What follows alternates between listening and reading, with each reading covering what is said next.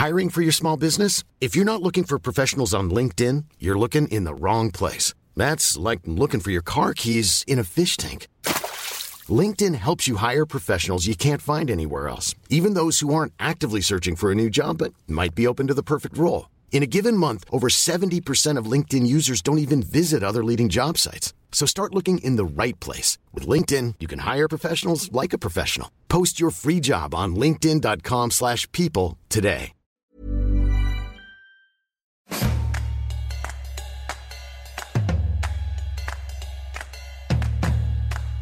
Hello, writers. Welcome to my podcast about writing free MFA.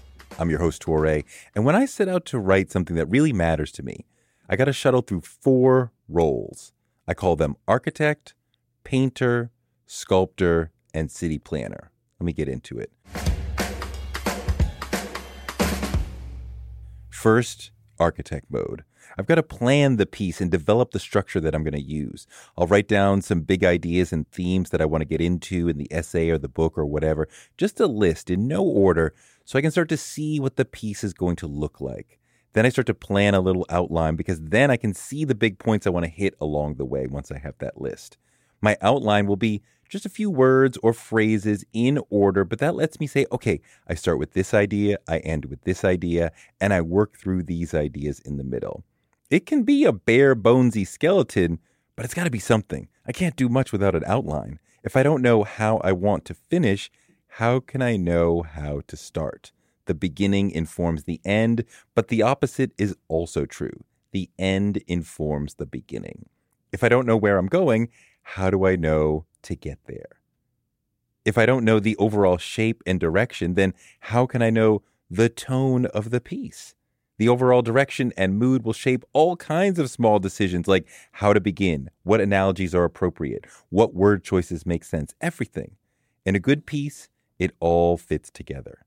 If it's a bigger piece like a long essay or a book, I'll create a much more detailed outline and also develop a sort of mood board in my mind, which is another piece of writing or another book or just a piece of something, art, whatever, that helps me inspire the tone and the shape of the piece I want to write. I once wrote an essay meant to evoke the tone of Lolita. Another time I was trying to evoke Joan Didion. My early books were magic realist fiction inspired by Toni Morrison's Song of Solomon and Gabriel Garcia Marquez's 100 Years of Solitude. Put whatever book or painting or whatever on your mental mood board just to give yourself a little direction on the tone and shape of what you want to do. A sort of artistic North Star that can really, really focus you. Okay, after the piece is sufficiently planned, then architect mode is complete and I can enter what I call painter mode. I think about it like that because I once saw this awesome documentary about Jackson Pollock that showed him painting by quickly throwing paint at the canvas without stopping to think or consider what was going on or anything. He was just getting the paint on the canvas as fast as he could, sort of bypassing his conscious mind and letting his subconscious take over. I want to do that in a first draft. Just get words down quickly, move through my points, throw ideas at the page, and not judge what I'm writing. That is critical for a first draft. Don't judge it. Just throw words at the page with your conscious mind on pause. No judgments at this stage. I don't want my conscious mind stepping in to say, no, that's bad. For now, just let it flow. Let me pause for a moment and say, I'm a big believer in removing judgment during the writing process altogether. I don't want you listening to the voice inside of you that's like, oh, the piece is bad, you're bad, womp, womp. I want you to ignore that voice entirely. Just ignore it. I want you to take it easy on yourself, at least when you're in the first 95% of the process. Later, you're going to heap pressure on yourself, but while you're in the midst of it, take it easy on yourself. It's all going to happen more smoothly if you're relaxed and your body's relaxed and your emotions are calm and you're happy, you're feeling good about yourself. If you're beating yourself up and telling yourself you suck, and then you're going to be tense and your shoulders will be tight and the flow of good ideas will slow and maybe even die. Reserve judgment. Be nice to yourself. If you're cooking something, you don't decide that it's horrible and you're horrible and the world is horrible in the middle of cooking. You don't want to attack yourself in the flow of writing. Writing is hard enough. Take it easy. Let it breathe. Let yourself breathe. If it's not good enough yet, just relax and try to tell yourself, I'll get there. Once it's all down on the page and there's a decent first draft, then you move into sculptor mode. This is where it starts to come alive. This is where you look at the piece more slowly, considering sentence structure, word choice, transitions, flow, all the little parts.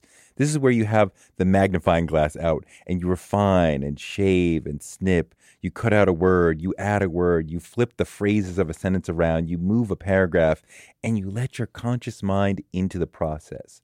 What's the best word here? Does this sentence belong? Does this sentence need to be cut? Are there sentences or paragraphs that should just be out of here and wouldn't detract from the overall piece? Well, if you can say that, then you should probably cut it out. And one of the hard parts about editing is cutting out things that don't advance your argument, even though you think that sentence or that paragraph is incredibly well written. If it's there because you think it's a great sentence, but it doesn't advance your point, or if it doesn't fit with your overall mission in the piece, then you got to cut it out.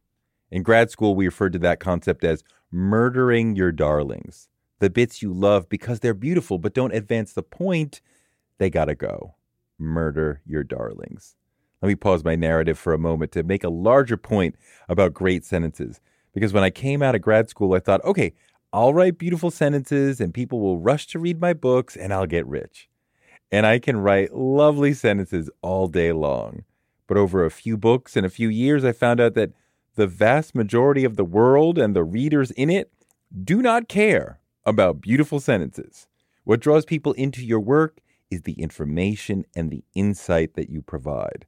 When you can give them interesting information about subjects they're interested in and give them insight into compelling things, that stuff draws people in way more than beautiful sentences. I'm not saying you shouldn't write great sentences, but don't let that be the center and thrust of your work. People will respond much more to information and insight. Okay, so we were talking about sculptor mode, which is where you're thinking of the audience and imagining how they'll receive the work and wondering if they'll understand the point you're making. And if you're not sure, then change it to make sure it does.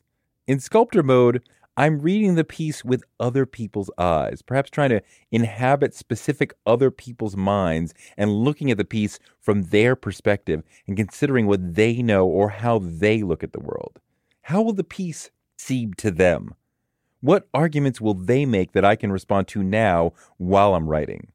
When your piece is out in the world, you won't be able to respond to the arguments people have. So you've got to predict what those will be and respond to them in the piece. You don't want the reader saying, the writer didn't think about this. You have to be quicker than the reader. And you have to make sure that they'll understand what you're talking about. After sculptor mode, I go into the last mode, which is city planner mode, which just means stepping back from the piece and taking more of a bird's eye view. I want to make sure the flow makes sense. I want to see how it fits into the body of writing about this subject that's already out there. I want to make sure my research is up to the minute if that applies. I want to make sure everything is right and the edits I made in the previous mode all make sense.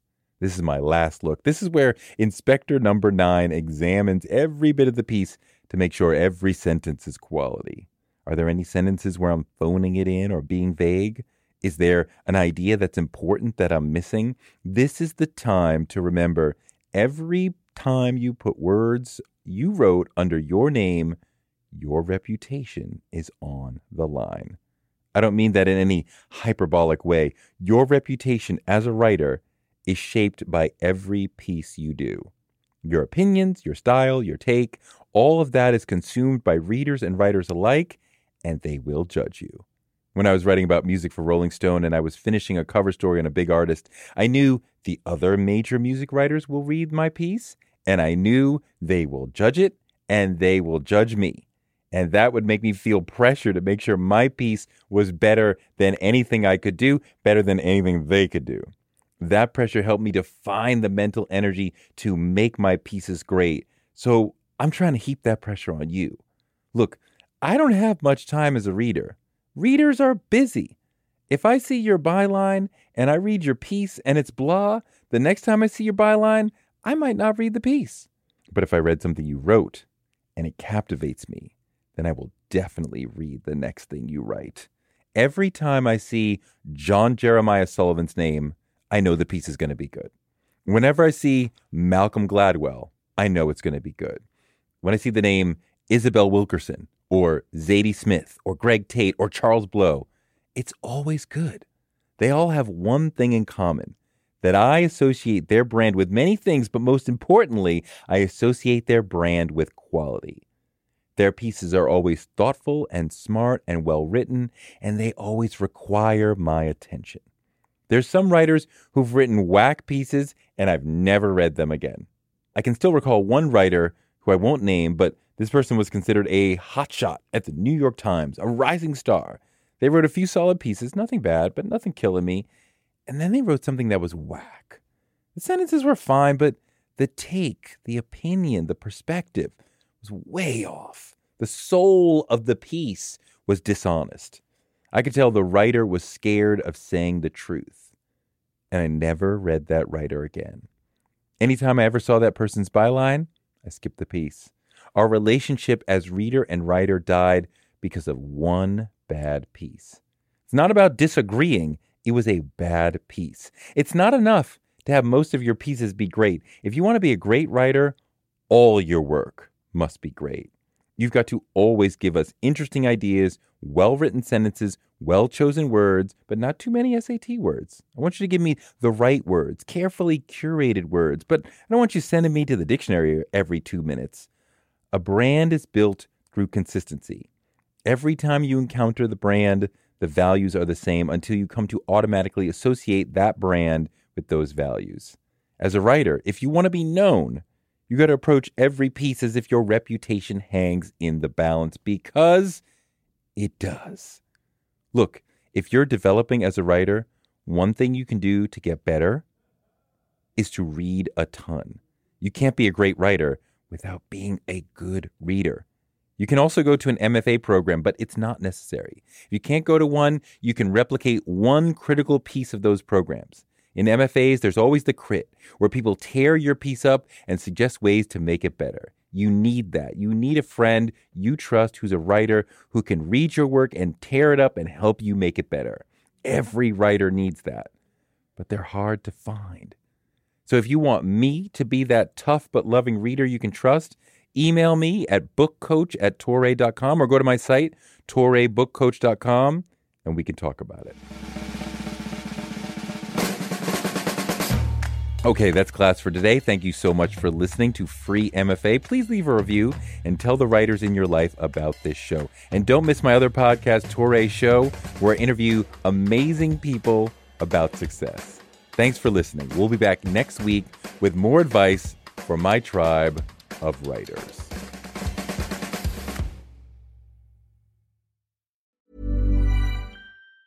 Mom deserves the best, and there's no better place to shop for Mother's Day than Whole Foods Market. They're your destination for unbeatable savings, from premium gifts to show-stopping flowers and irresistible desserts. Start by saving 33% with Prime on all body care and candles. Then get a 15-stem bunch of tulips for just $9.99 each with Prime. Round out Mom's menu with festive rosé, irresistible berry chantilly cake, and more special treats. Come celebrate Mother's Day at Whole Foods Market.